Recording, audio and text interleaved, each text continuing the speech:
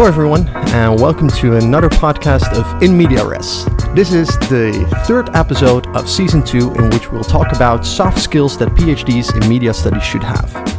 In this episode, we'll talk about education, a particular skill that you as a starting PhD should also have. And particularly in media studies, people often are put in front of a classroom to talk not only about texts or about concepts, but also to talk about media items. And today we have a very special guest whom I'm going to ask to shortly introduce himself. Well, hello listeners. My name is Vincent Kronen. I work at Utrecht University and in the Media and Culture Department. And I'm a senior fellow in the Center of Academic Teaching. And one of my jobs is to supervise starting teachers within the Faculty of Humanities who are actually doing the teaching. And some of them are doing their PhD and a lot of them just finished a PhD, and this is the first job after finishing their PhD. So I've been doing that for the last 5 years, and I think that over 200 people finished this trajectory. So that's the basis of my knowledge of education. Besides supervising these groups, I'm also doing research on humanities and education and asking myself the question, are there disciplinary differences in how you should teach in the different fields? And is it different in humanities than in other fields of teaching and research? All right, great, thank you. So we'll be talking about a lot of different things. You've already said two things, so your experience with teaching people through this particular trajectory and your research knowledge. I'd like to delve into the first thing first, so the experience that you've had with all these people going through this trajectory. Is there one particular sort of struggle that comes up quite often that starting lecturers have in, let's start with the humanities? I think that the one thing that all starting teachers have, and it's not dependent on the discipline, is do you have the answer to all the questions of the students? Are you knowledgeable enough? And especially when you're a PhD student and you're most of them are quite young, and you're teaching 19 to 20-year-olds, and maybe you're 25. It's people find it difficult to find their authority. And what is their authority in discussing the stuff that we discuss in the humanities? And I think that within the humanities there's an extra difficulty because we have a low consensus of what is true in the humanities. What we're dealing with is interpretations. And why is your interpretation as a teacher, why would it be better than one of your students? And people like to think of themselves as guiding the discussion in interpretation. I think that's true, but it is maybe they feel it's maybe undermining their authority in actually leading these seminars. So the difficulty is that they spend a lot of time in preparing for classes based on the contents of the classes, like 80 or 90%. And what I'm hoping to do during this trajectory is that at least 50% of the time in preparation is about how they're going to teach it. Because I think that if we are spending too much time thinking about, am I knowledgeable enough? Do I have the authority to actually teach things? It's about you. And teaching is, well, basically, it's about the students learning and not so much about the learning of the teacher. So during that year, the starting teachers are invited to think about not so much of what are the right answers, but what can you do to actually make the students be active in your seminars and having them do the work and not you? I think that is very recognizable for a lot of starting lecturers and especially also PhDs, trying to have less doubt about your own knowledge and have enough authority in the room. And it's good to hear that, well, there is a trajectory so that they can grow somewhere in that. But if we would focus then more on specific didactics, what are then specific didactical skills that you offer these people that are maybe struggling with, well, in this case, questions of being an authoritative figure? Thinking about form comes later. But we start off with thinking about who are we as a scholar. And all of them all starting teachers have an enormous amount of experience in education, especially as students and early on as pupils. And we all have these teachers that we thought of as that's a great teacher. So we start off with a question, what makes a teacher a great teacher or a good teacher or an inspiring teacher? And is that something that we can achieve? Is that something we can better ourselves in? Or is that something that someone has or don't have?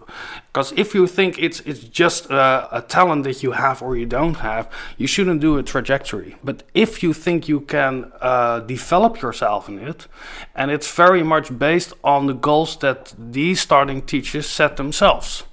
I'm not telling them how to be a good teacher. I think it's better to think of what kind of teacher you want to be or want to become and finding your own trajectory in achieving that. I was also thinking there's also quite some PhDs that beside their research also have to do teaching. They might not have planned to be a teacher, or it's not through some introspection that they thought, I really want to develop myself as a teacher. Would the advice to them very much differ from what you've just said? I think there's a difference if you're able to teach about your own subject or asked to teach some sort of one-on-one introductory course within your field. I think that all PhDs who are being able to teach about their own subject should be delighted to do it. It's because it's a great thing to talk about the things you're interested in and share it with the world. And I think the greatest way to make your work public is teaching. It's not writing articles, it's actually teaching, and most articles are read by 7 people, and now you have 25 people for 2 hours who are actually listening to you or working with the stuff you're doing.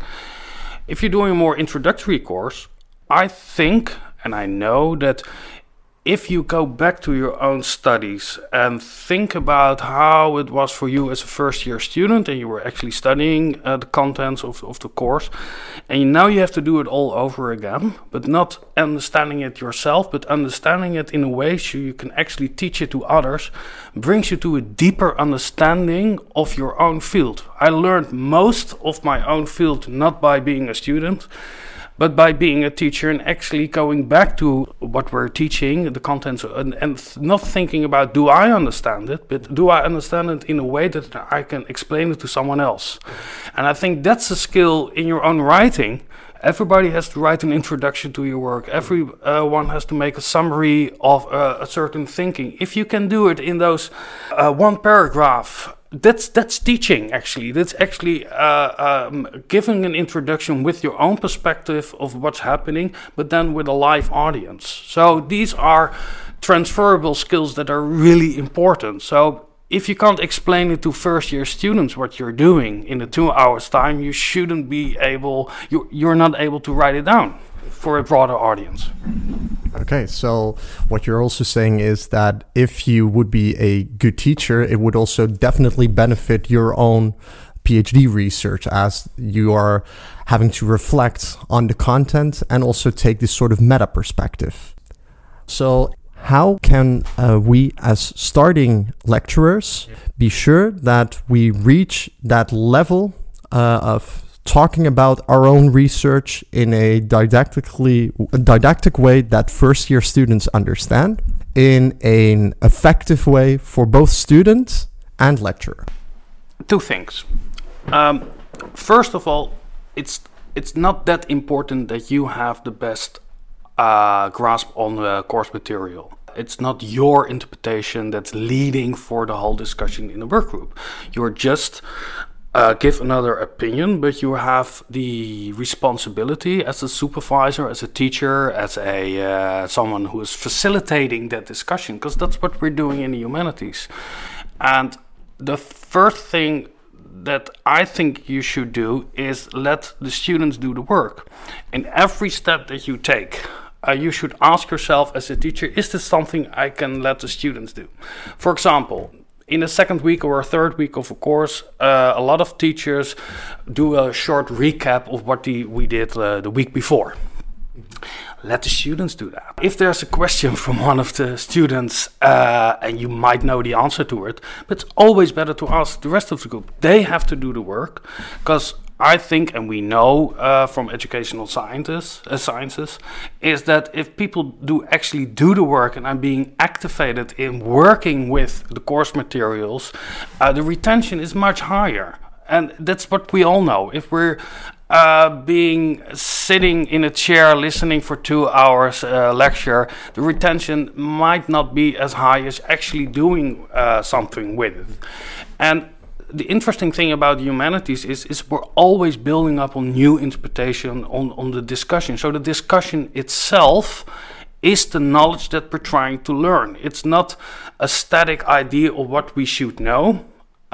It's about the different interpretations that we have, and you should provide and facilitate the different the discussion and letting the students give their own interpretation. Just to give a simple example is what we like to the think, pair, share. Let students do the thinking first. Let them discuss it with. I always ask them, discuss it with the smartest person in the room, and then share it with the rest of the group. And after sharing it with the rest of the group, you can go back to pairing. Is this what we discussed before? And then go back to thinking. So this is one way in actually what we call student activating work forums, is let the students do the work. It's not about being, sometimes teachers think, well, there are 5 articles I want to discuss, and so I've got 120 minutes divided by 5. We're all in humanities, we're not as good in numbers, but it gives me 20 minutes to discuss one article. It's not about being doing everything. It's about having that discussion in itself. That's the skill you want to train with the students, because they're not going to learn in the seminar. You need to give them the skills and the tools to actually do the learning themselves, preferably before the seminar. But if they don't do it, give them enough insights and skills and tools to do it afterwards. And that's more motivating to do something than actually reading an article. Is not that interesting. Reading an article to make your point, or reading an article to get to a deeper understanding of what's happening. That's what a seminar or a lecture should be. I think as a teacher you should motivate students to start thinking, preferably at the preparation. But if you go outside of the classroom, especially in media studies, that's so great about our field of work. There's media all over the place.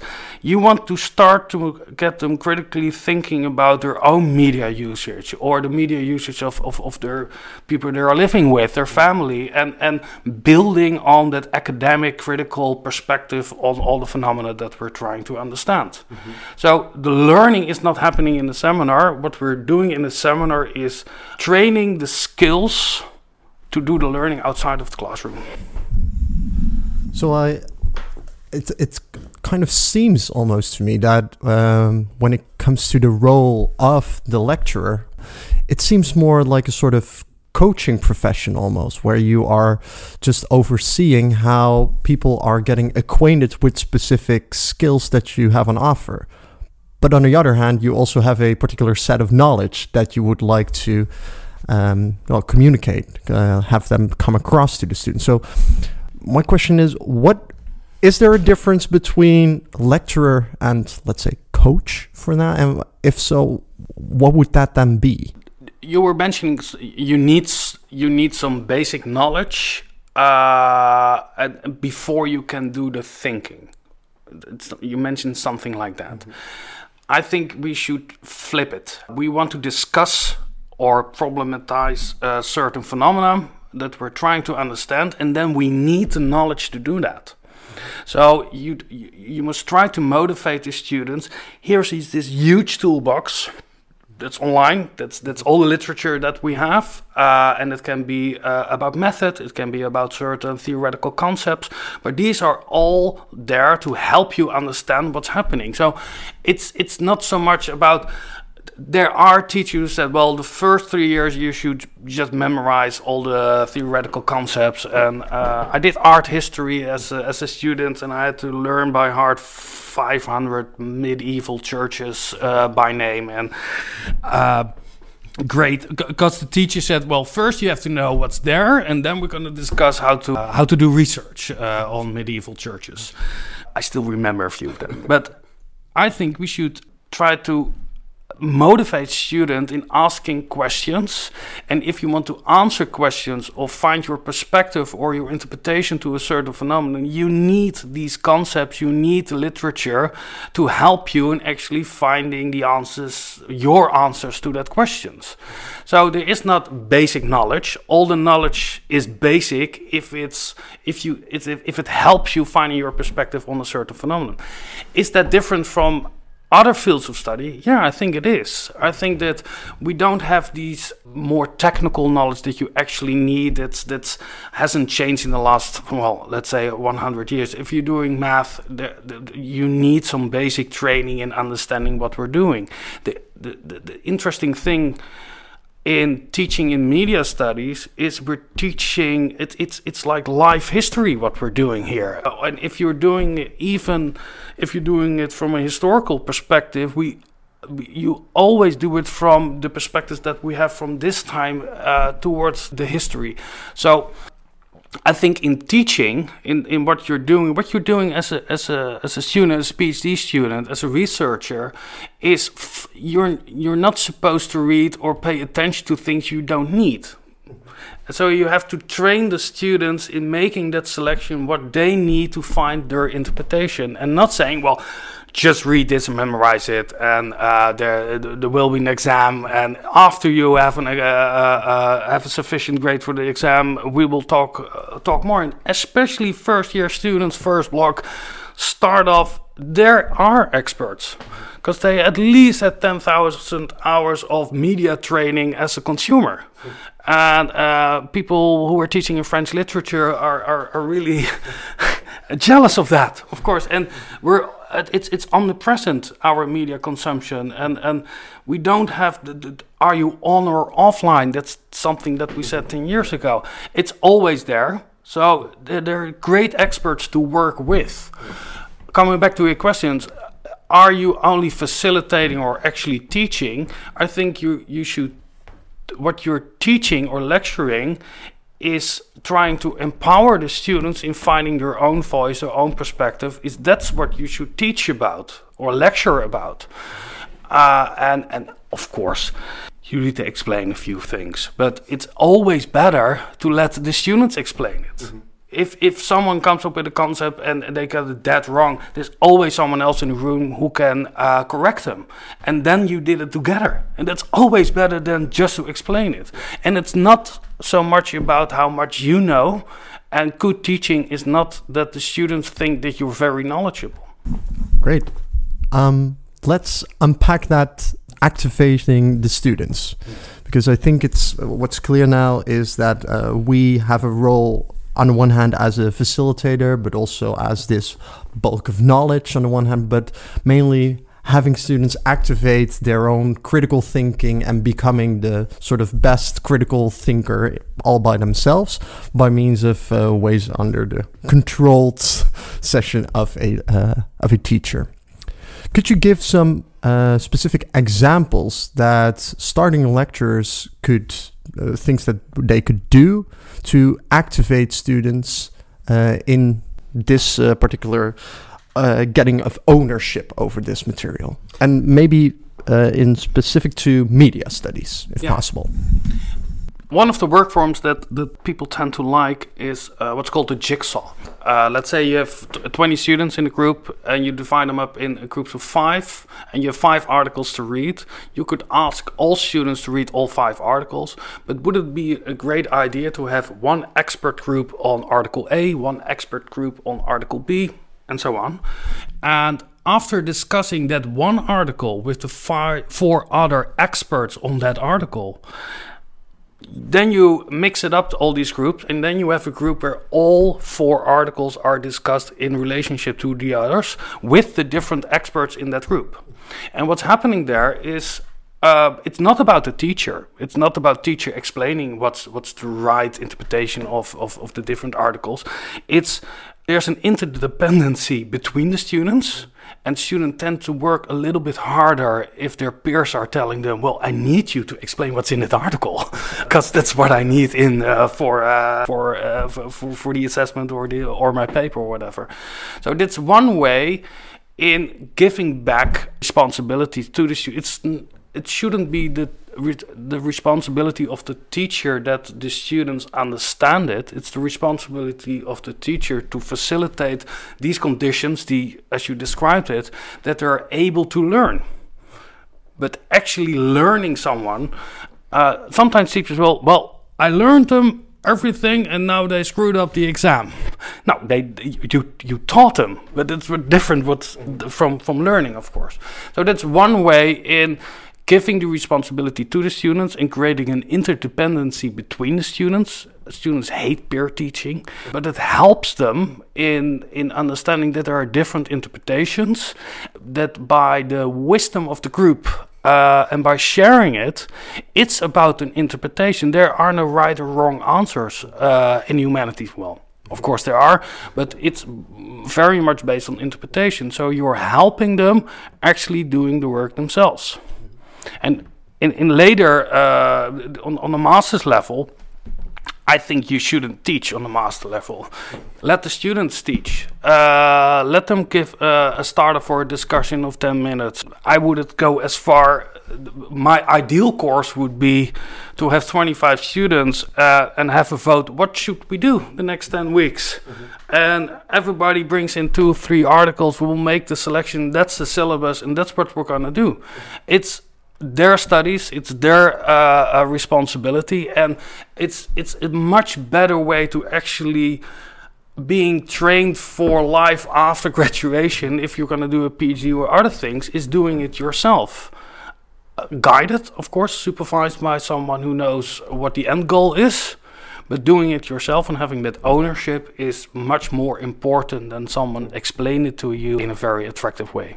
So moving on to the last question that we always ask in this podcast series is if you'd have any particular tips for current PhDs in media studies coming from your expertise and the stuff that we've addressed today. What would those tips be? In general, build on your network, and everyone who is now has a fixed position in academia, if they're a professor or something, everyone had other people help them. So everyone feels some sort of responsibility. If you send them an email, let's have coffee, let's discuss. This is something I would like to discuss with you. I have a draft for my paper and I know this is something in your field. Can you please help me? Can you read it? I will buy you coffee. Don't hesitate to do it. Not because these are all nice people, because also these more senior people within your department or wherever you work have a responsibility to do it, because they also have had these people to help them. And that's what we're doing as an academic community. So never be hesitant to reach out to people and willing to make yourself look stupid. That's I can tell you terrible stories about my PhD. I handed in the first draft of my complete PhD, and my supervisor emailed me 2 minutes after I handed it in with a lot of bad words, and there's a misspelling in your first sentence. So give them the opportunity to help you. Thank you, and thank you for this lovely conversation that we had today. That rounds up today's episode on education for PhDs in media studies. Next episode is going to be up in a month or so, and Vincent already pointed it out a bit, what another particular skill is that we should learn, and that might be networking in a bit, or being seen. No spoilers just yet, but this will be something that we might explore in our next episode. Thank you for listening, and I hope to hear you all again for the other episode. Thank you.